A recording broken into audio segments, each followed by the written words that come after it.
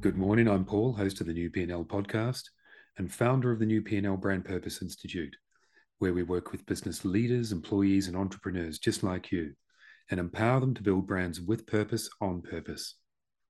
So if you have a question about how to build more engaged, creative, collaborative cultures and leaders, then we'd love to chat. Just get in touch at principlesandleadership.com. This week, our shout out goes out to Chile, another one of the 80 plus countries the New P&L is listened to in. A massive thank you to all our Chilean listeners for your ongoing support and your belief in our global movement for more principled leadership and more purpose-led business. You are an important part of this movement.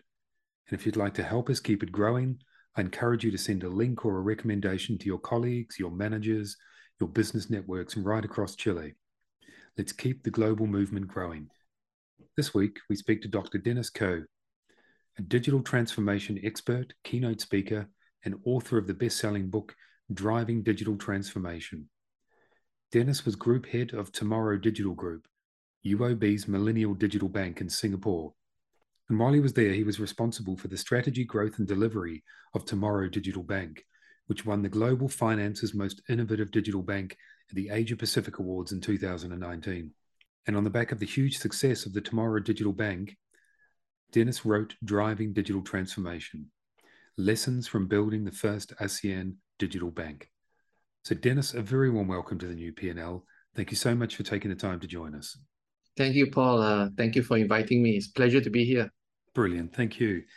Perhaps we can start the discussion with you giving listeners a quick overview of who you are, what you do, and who you do it for. Sure. Well, my name is Dennis Khoo. I've spent 30 years in a mix of IT and banking, which I think set me up very well to build a new digital bank in Southeast Asia in 2017. And I've encapsulated all my learnings in the 3 years I spent building the digital bank in Thailand and in Indonesia. And I've encapsulated it in a book called Driving Digital Transformation, which I believe, Paul, you've recently read. I have, yes. Yes. And so it's my honor and pleasure to be able to share some of my learnings with your listeners today. The term digital transformation, which forms, as you say, part of the title of your book, Driving Digital Transformation, it has in some regards become as ambiguous as it's become more ubiquitous. So everyone's talking about digital transformation, but there are just about as many definitions as there are conversations. So to help listeners set the context for our discussion today, how do you define digital transformation? Well, the interesting thing, Paul, is that first, I think there's no such thing as digital transformation. I mean, if you consider just the very simple stuff, right? You've got some stuff that are on forms and you just want to convert it to, electronic, then you could say that, well, in converting them from forms to digital, that's a form of digital transformation.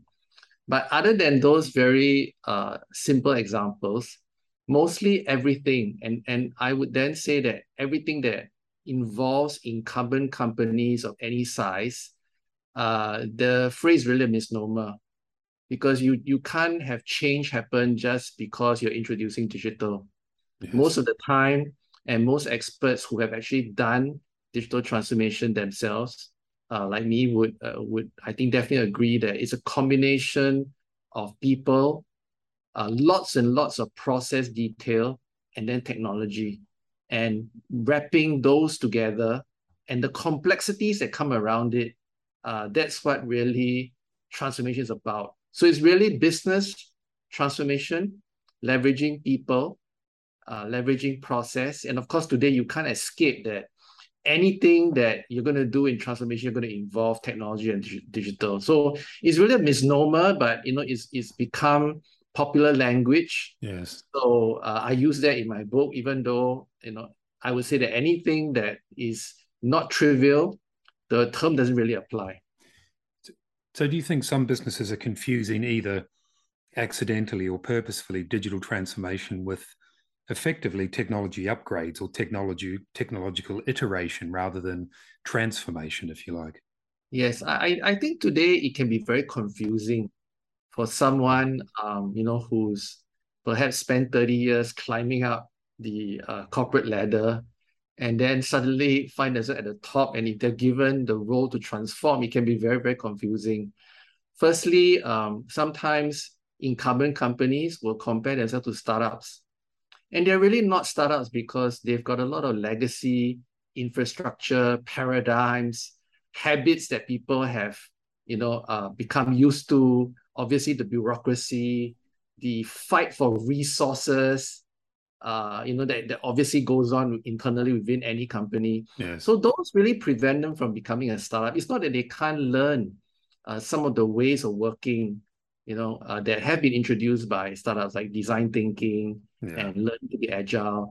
But I think we need to separate the methodologies you learn from the context that you operate in. Agreed. And the context you operate in is really not as a startup. So it can be very challenging because you've got to understand so many things. You really got to be very broad in order to make a transformation happen, because it involves so many different components of an incumbent company. And if you've really risen and really grown in one or two areas in the company, you find actually it can be very disorientating. Yes. Of course, it can also be a great learning process.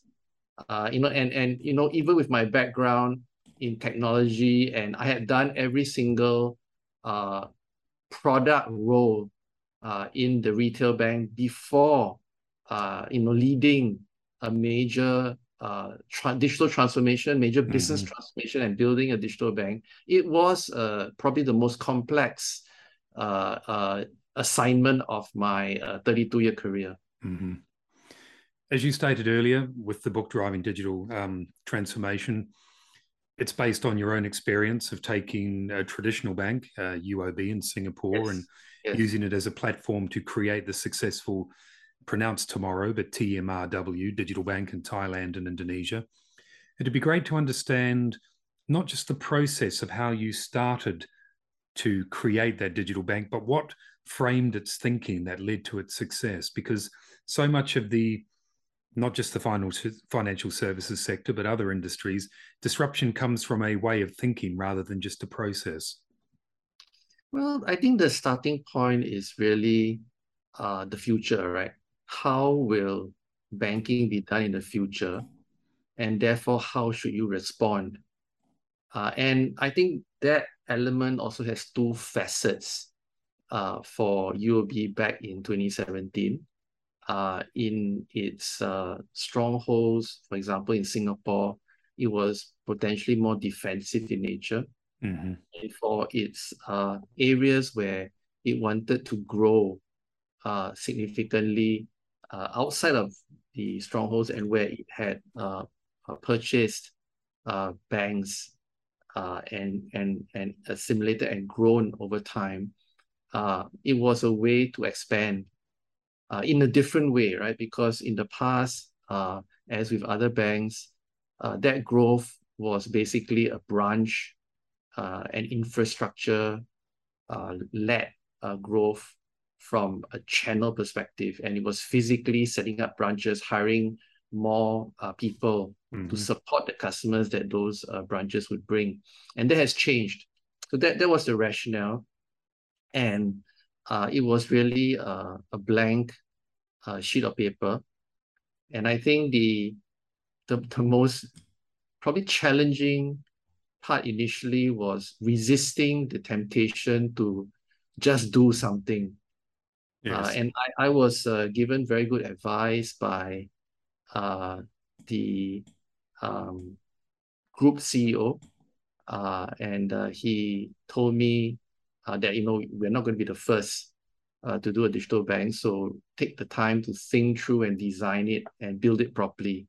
And I think that's really in contrast with sometimes many companies are rushing to do something.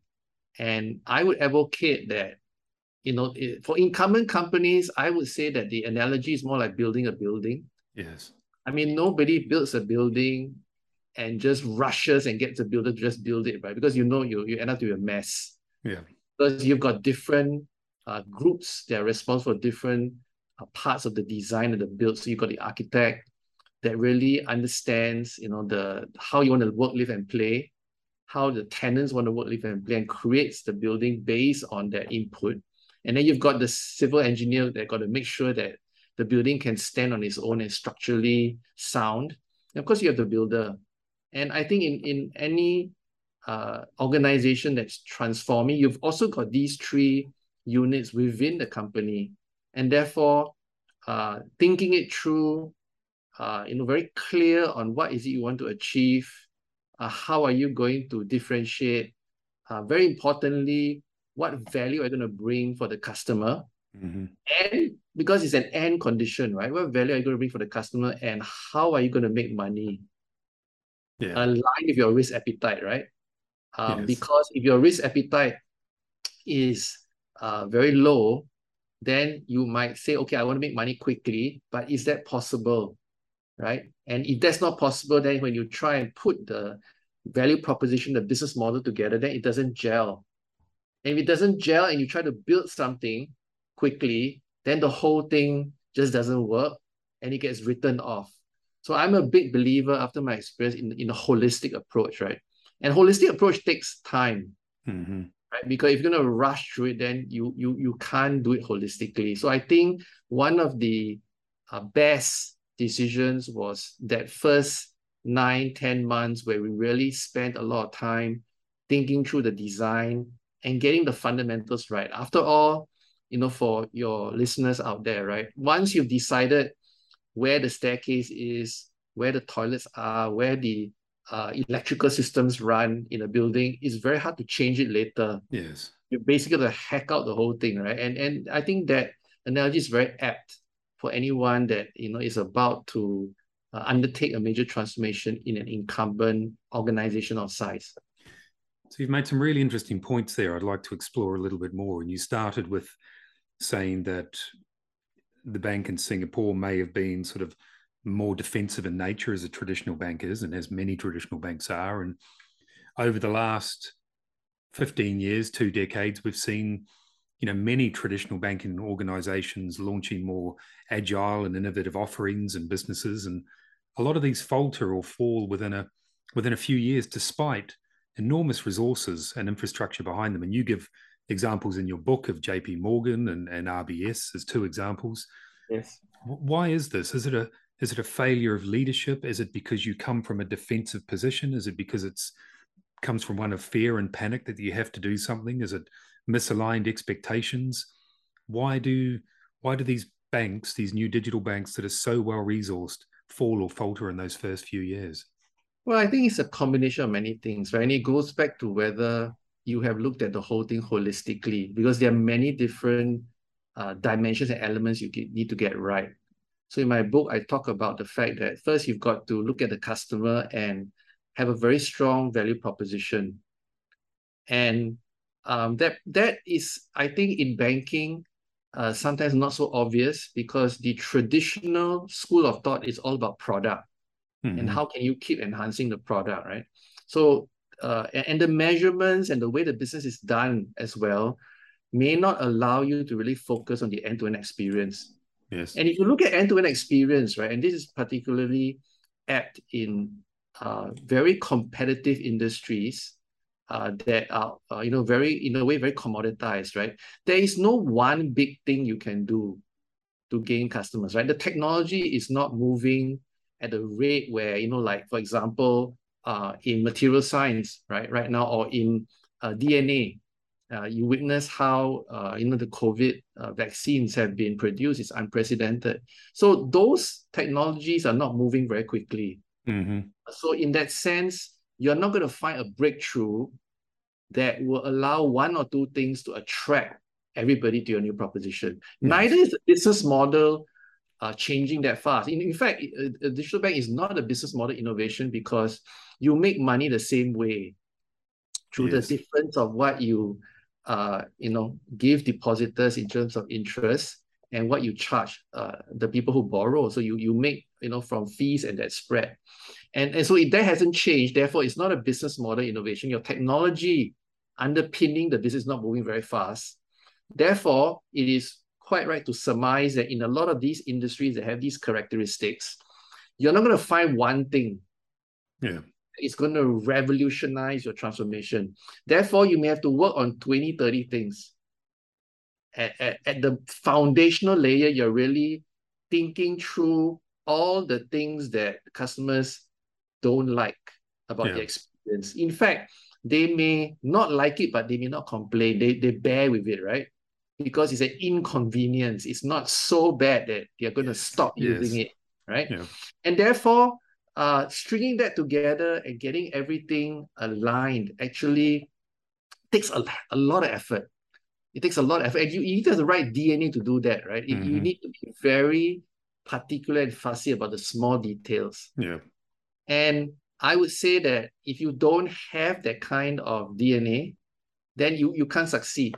Right? Because then you tend to delegate all these details, right? And a lot of it is about reviewing the process, asking why it's done this way.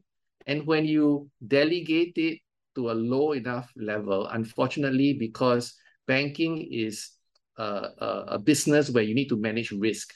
So there are a lot of departments within a bank, rightly so, that are there to manage risk.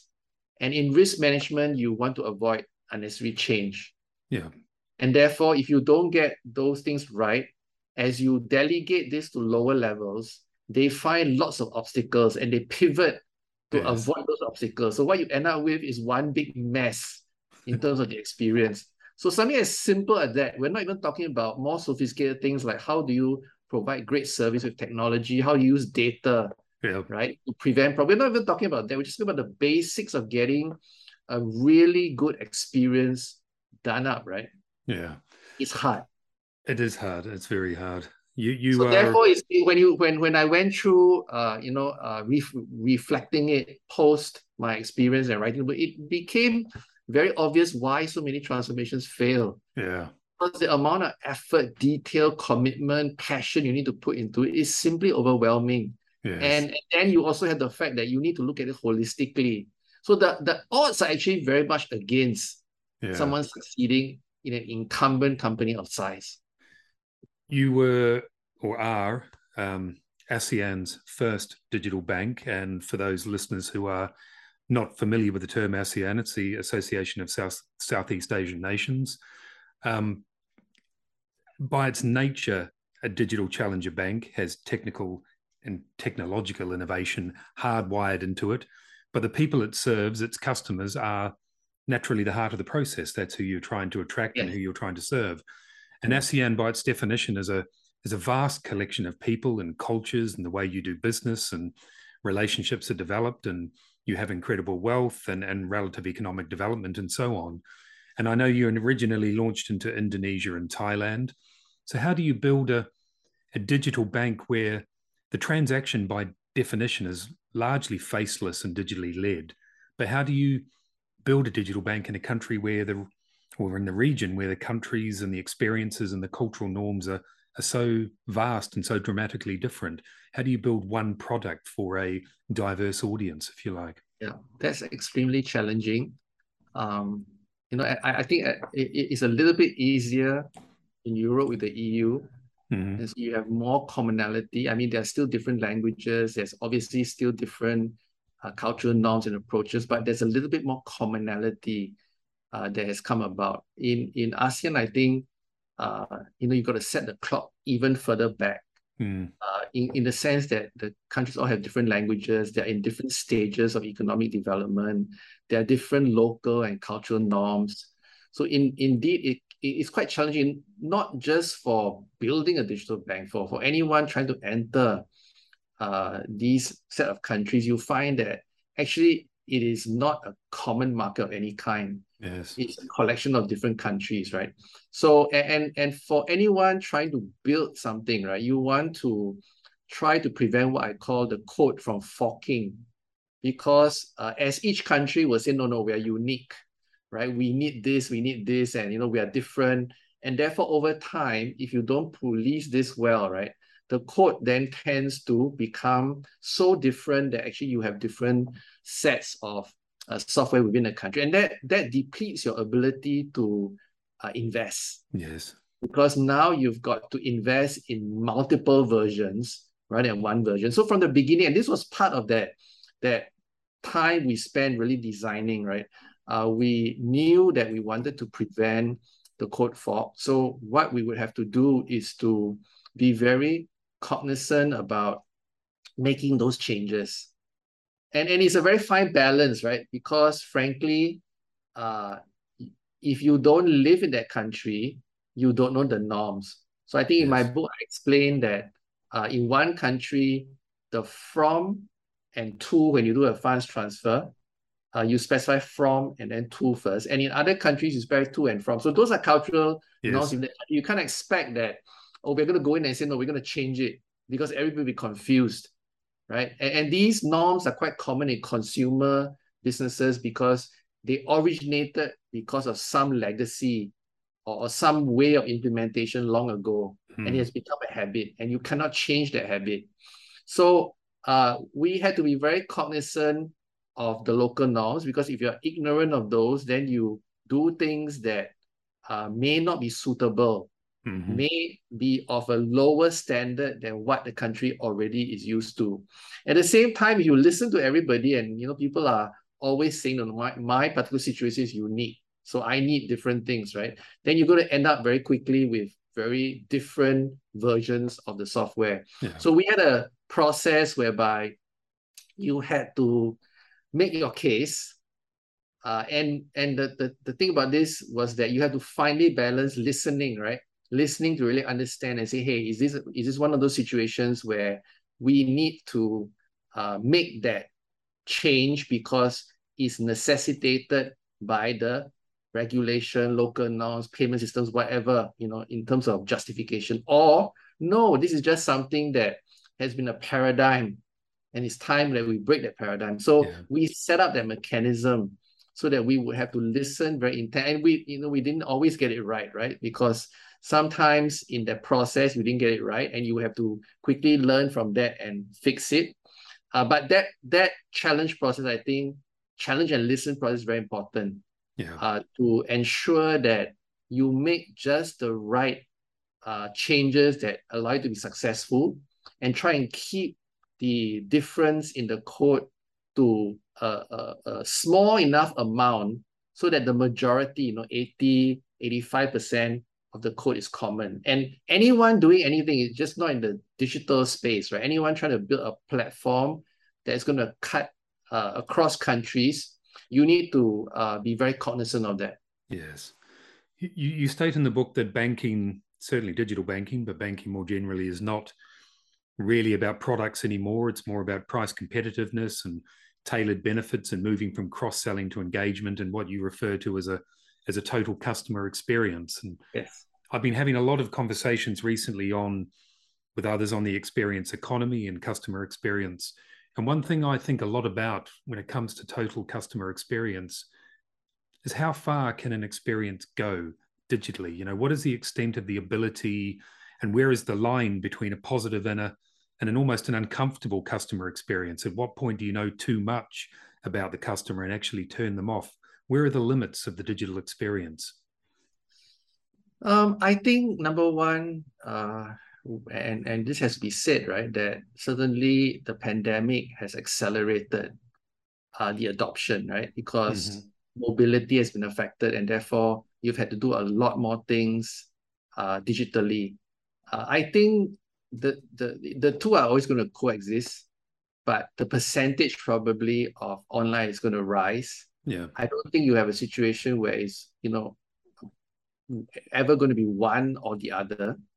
And in terms of the adoption rate, right, I think it would have to also be based on the nature of what we're talking about, right? So if you look at travel, and you think of travel over the past 30, 40 years, right? I mean, it's really transformed. Right? Today, most people hardly use a travel agent, right? You can really package it together because everything's been disaggregated. Yes. But at the same time, you look at something like clothes, right? It's still fairly difficult, right? Because you may need to try the clothes on and look at whether it fits you. And then if it doesn't, you need to return it. I would say there is a lot of friction and cost that's going to be introduced there.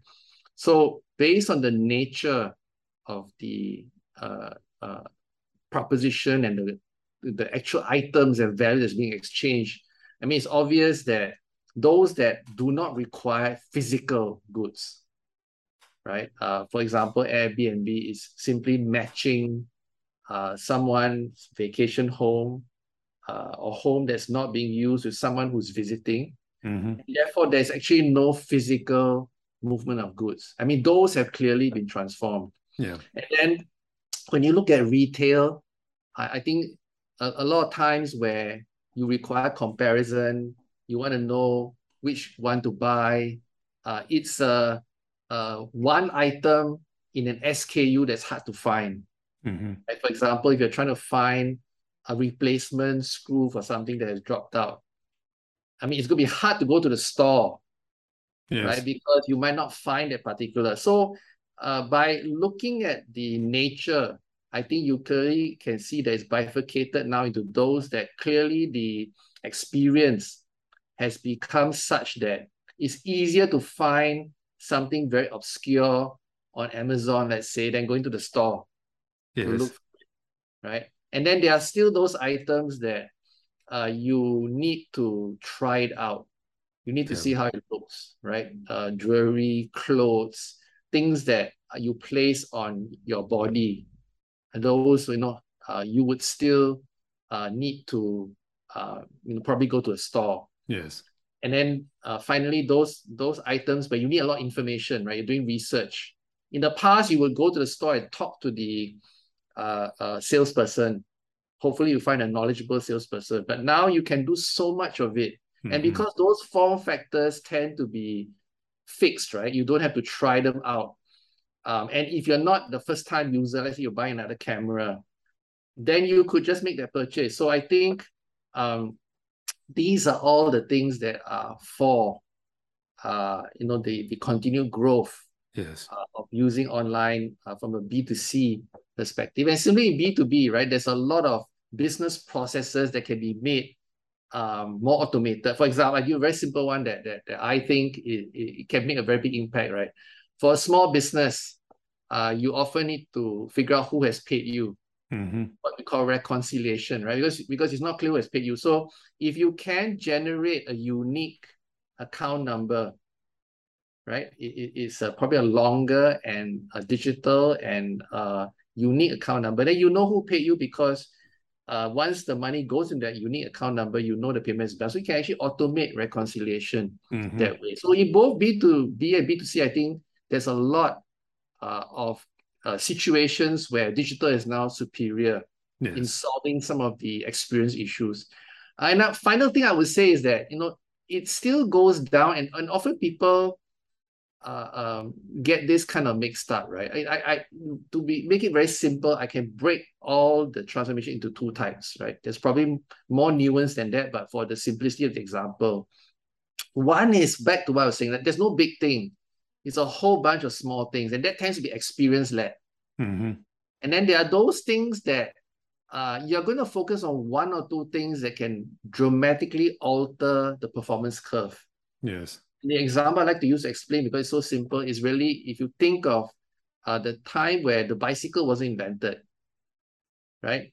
And when the bicycle first came out, all you needed to do was focus on the two wheels, the pedals, and the steering, right? The first bicycles didn't have brakes, didn't have the gears, probably didn't have that comfortable a seat. All those could wait because the performance difference between walking and riding a bicycle is 5 times.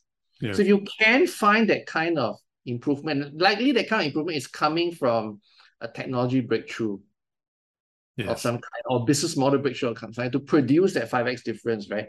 Then you can have a very narrow focus, right, on that particular one or two. And then this is where the word minimum viable product comes from, right? You just focus on those most essential details that produce that breakthrough. But if you can't find that, then you know that it's a different kind of transformation.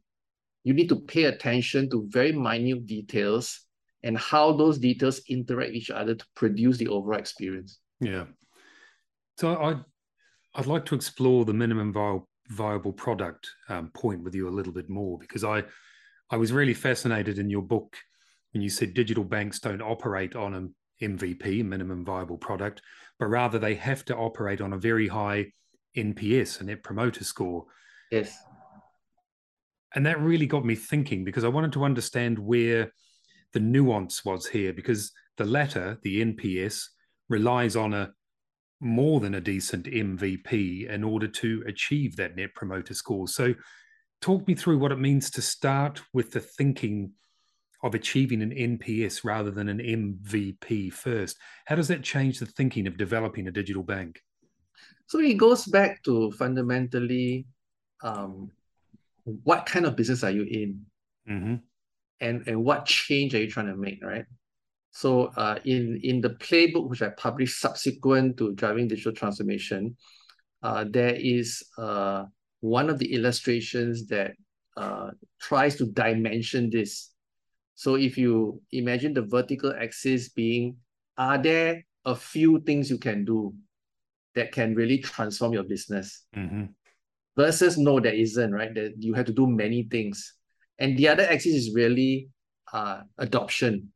How easy to adopt, right? Yeah. Drinking coffee from another vendor is fairly easy, right? There's not much to prevent, or on much you have to relearn. Mm-hmm. But actually, banking, if you look at it from the context of, do people really want to switch bank? Actually, the answer is no, right? They don't really want to switch because, firstly, banking isn't an activity that results in the end goal, right? It facilitates the end goal, Yes. right?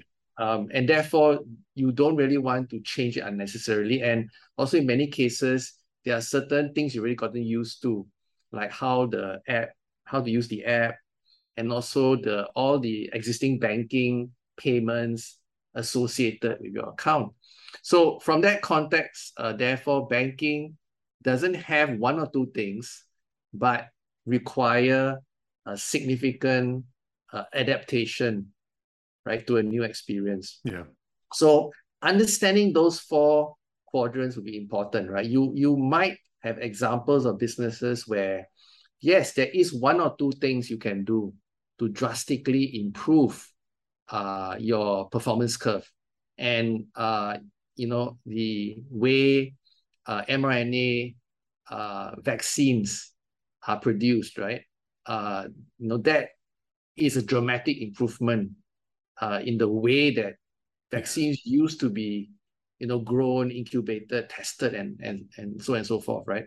So if you have such a circumstance, then you can opt to say, yeah, let's focus on the minimum that will produce that breakthrough.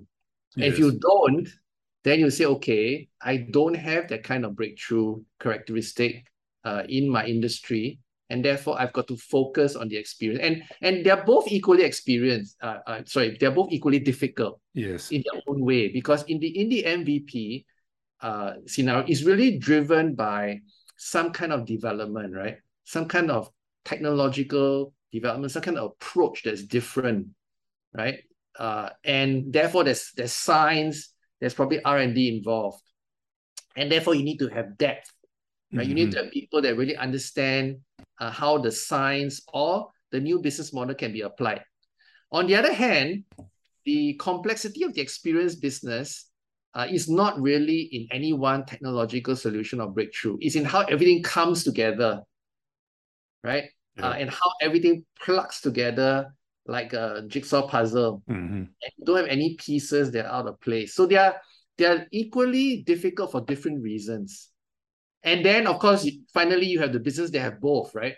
They Yes. have both, a breakthrough in EV cars, for example, right? They have a breakthrough in the sense of the, especially now, right, with energy prices the way they are, Mm-hmm. in terms of the breakthrough, in terms of the cost per mile, and not just in the price, but also the emission, the carbon footprint. Yes. Yeah. But at the same time, there's a big adoption curve, right? Because if you don't do anything about the adoption curve in terms of infrastructure or new development, you may have to wait 45 minutes versus the 5-10 minutes you wait to fuel a car. Mm-hmm. So there are those businesses that you have to consider both. And so I think that's the answer to the starting point, right? Understanding the nature of your business and the kind of transformation and change that you want to take place. Yes. Rushing without thinking that through doesn't help, because then you get things mixed up. Yeah. And unfortunately, today, the world is complex and getting more complex. And unfortunately, one of the negative effects of the widespread availability of knowledge in the internet is that sometimes it can be very confusing. You can't tell what's real, what's fake anymore, Yeah. right? Because there's so much out there. I think we are sometimes awash with information but devoid of knowledge, I think, when we, Yes, yeah. exactly. Part of the success with the launch and the growth of Tomorrow Digital Bank was your ability and your team's ability to walk that delicate line between the independence of thinking and structure needed to be agile and innovative as a team developing a digital bank, but at the same time being able to, when required, lean on and learn from and embrace the heritage of the parent company of UOB Bank. That's a notoriously difficult balancing act, ensuring you are neither in an innovation silo nor restricted by tradition. How did you manage that? I think it was very challenging. Yeah. Um, it helped that we had certain rules that we had put in place from the beginning. So, for example, anything that we created, uh, we would not keep it. It will be there on the shelf for anyone that feels that that can help them. Mm-hmm. Of course, the reality of the situation, sometimes people don't realize, is that the solution is often tailored to the problem. Yes. If your problem is different, your segment is different, you will have to pay, right, to alter it. So it's not that you can use it without any change, Mm-hmm. but at least the step function investment that has been spent, you may not need to invest in that basic, but you still need to potentially invest in that tailoring Yes. of the Yes. solution to your particular problem. So that was something that we had put in from the beginning, and that helped to then the understanding that these investments really belong to the parent, right? And that anybody could later utilize this if the situation was appropriate. Mm-hmm. The second one, which I think was harder to get across, and many organizations are probably facing the same situation, right? It's very hard to measure the startup unit within an incumbent on profit straight away. Yeah. Especially if there's a big mismatch between the cost, the timing of the cost you put in and when you get the revenue out. Mm-hmm. And therefore, and startups understand this much better, because in a startup, you have to look at contribution first, right? Because your marginal contribution is negative, meaning every additional customer, your revenue from that customer is much lower than your cost to acquire, your cost to maintain. Mm-hmm. And you keep making losses, right? And there's no way you can recover your fixed costs if your marginal contribution is not positive. Yeah. And therefore, instead of wasting time to think about fixed cost recovery for a startup unit within a large organization, right? The first thing should be, when would this entity be able to generate positive marginal contribution? Mm-hmm. And then, because it's all connected, after you generate positive marginal, let's say it's just $1 of positive contribution, right? Then you got to multiply by, let's say, the number of customers. And if you multiply it by 1 million customers, $1, then you have $1 million. But if your fixed cost is 10 million, then clearly you need a lot more customers. And that's where you also need to be cognizant that your fixed cost cannot keep increasing or cannot be disproportionate to your ability to defray. Because if you knew, for example, that actually there's only 2 million customers, Mm-hmm. right, in your pool for this particular offering, then you know that spending 10 million, if your contribution was only ever going to be $1, it's not a viable model. And therefore you have to go and rethink, right, how you're going to deliver this. So there are these differences that are important to recognize upfront and to accept that these are, different ways of doing business for an incumbent company that has been doing probably the relatively large businesses the same way for many years versus a startup that really needs to look at things, very differently. And these will always be difficult conversations within an incumbent company that a startup doesn't have to deal with. Yeah. And therefore, hence back to my point, right? That you can't really imitate a startup environment in a big organization unless it's truly spun off and totally separate. But then it becomes kind of a startup. So you've raised a really interesting point in the middle of that answer, and you state in your book that with a few notable exceptions, most digital banks remain unprofitable, as you've just stated as well. The perception of the digital banking market and the challenger banking market, as it's called, is that the banking market is opening up. But in fact, if the business model in the short to medium term is clearly unsustainable or needs the support of a large investor, a large bank or platform, whatever it happens to be, then is there a paradox at the heart of this that actually the market isn't really opening up because it's still only limited to a certain select group of banks or investors with very deep pockets because of the challenge with the sustainability of the commercial model in the short to medium term? Yes, I think one of the things that perhaps people who haven't worked in banking before, they don't realize is that there's a very large mismatch of cost versus revenue. Yeah. Right. And that is exactly the point that you're kind of raising. And when you look at those that have been successful, right, I think there are two patterns emerge.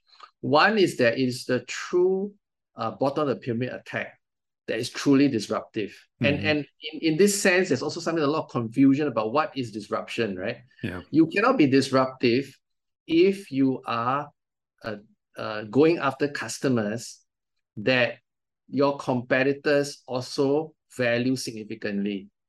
So if you look at ride-hailing goes after customers that the taxi companies also regard as their mainstay. Yeah. And once that's the case, the incumbents are going to fight tooth and nail to fight you off. But if you are serving a true bottom of the pyramid, like let's say a new bank in South America, then the incumbents are saying, no, we are not cut out to serve the unbanked. We don't have the cost structure, right? So we're going to cede that market to them. Yeah. And so one set of digital banks that have been successful are those that are truly serving the bottom of the pyramid. And they are serving the bottom of the pyramid. Once you're serving the bottom of the pyramid, they need to have operating costs that are very low. Yes. So if you look at my bank and WeBank in China, they're looking at operating costs of $1 US, and that's why they can give $100 loans, right? And so if the traditional bank say, no, we are not going to compete there. Those are not our customers. So they cede their market. But the interesting thing is that because these industries have a technological core, right? You can apply that technological core to other segments. Yeah. And therefore, your low operating costs can then move up to a bank client in the mass market. And therefore, your ability to offer such good experience at such low cost eventually becomes unbeatable. And so that's one model that has succeeded, and the likes of Nubank, MyBank, WeBank, and any bank, I think, that is operating in a market where there is a significant number of unbanked customers, right? I think that's one path to success. The other path to success is a little more difficult in the sense that you've got to inherit from your parent company or investors. And if you look at Kakao in South Korea, it's both a combination of the very strong genes inherited from the parent cacao top, as well as I think a great design that was able to distance itself from the rest of the banks in South Korea in the mobile space. Yes. And the combination of those two very strong genes that were passed down, right, enabled that to succeed very quickly. Outside of that, most of the rest of the models have struggled.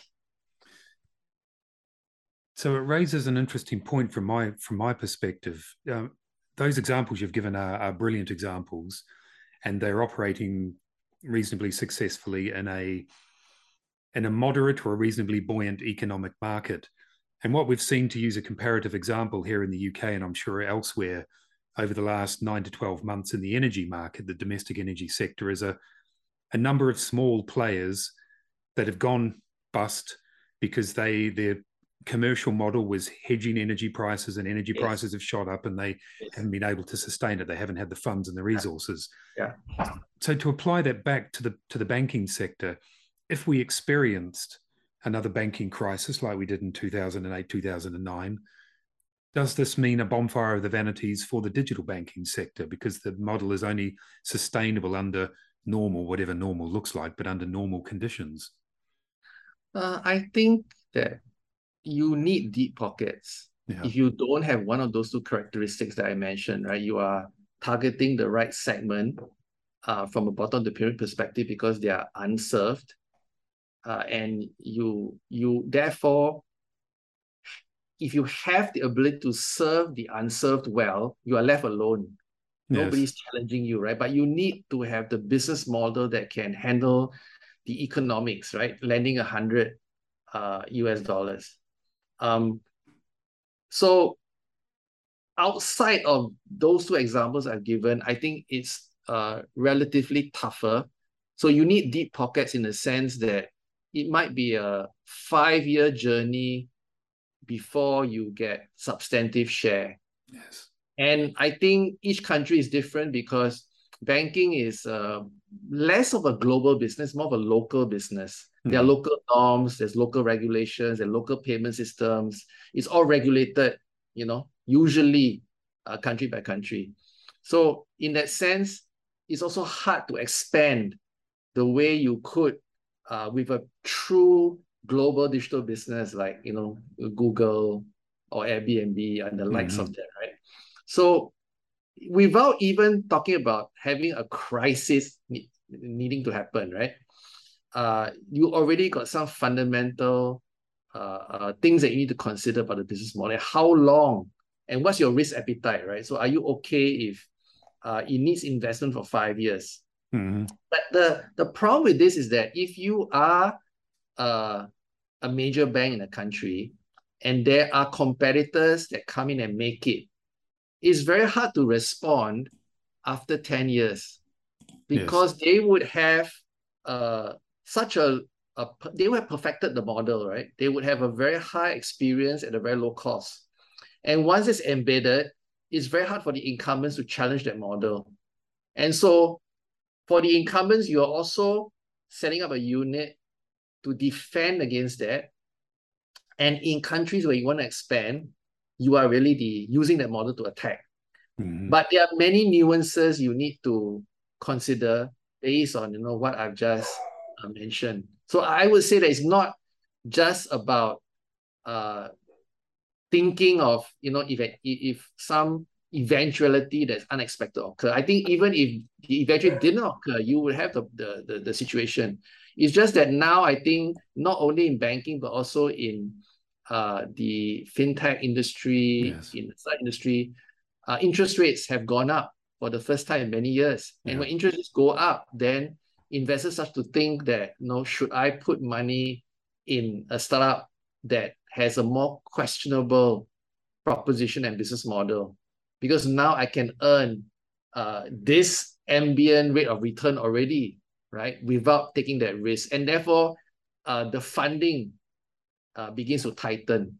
And when the funding begins to tighten, then obviously it is the companies with very strong, very clear propositions, balanced with the ability to make money that win out in the end. Yeah. I'd like to ask you, just before we sort of wind up the conversation, a business question rather than a technology or a Right. transformational question.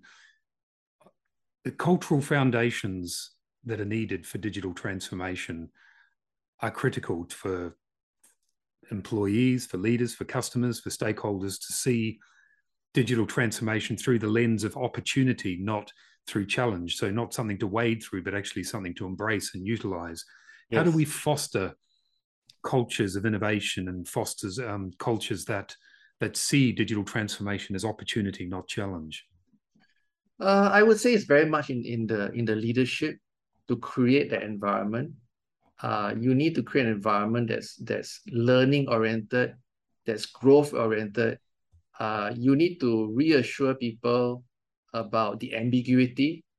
If you, in a way, it is quite interesting, because if you can't handle the uncertainty ambiguity, and you're always rushing to try and then pin down an answer, you're likely to get it wrong. Yes.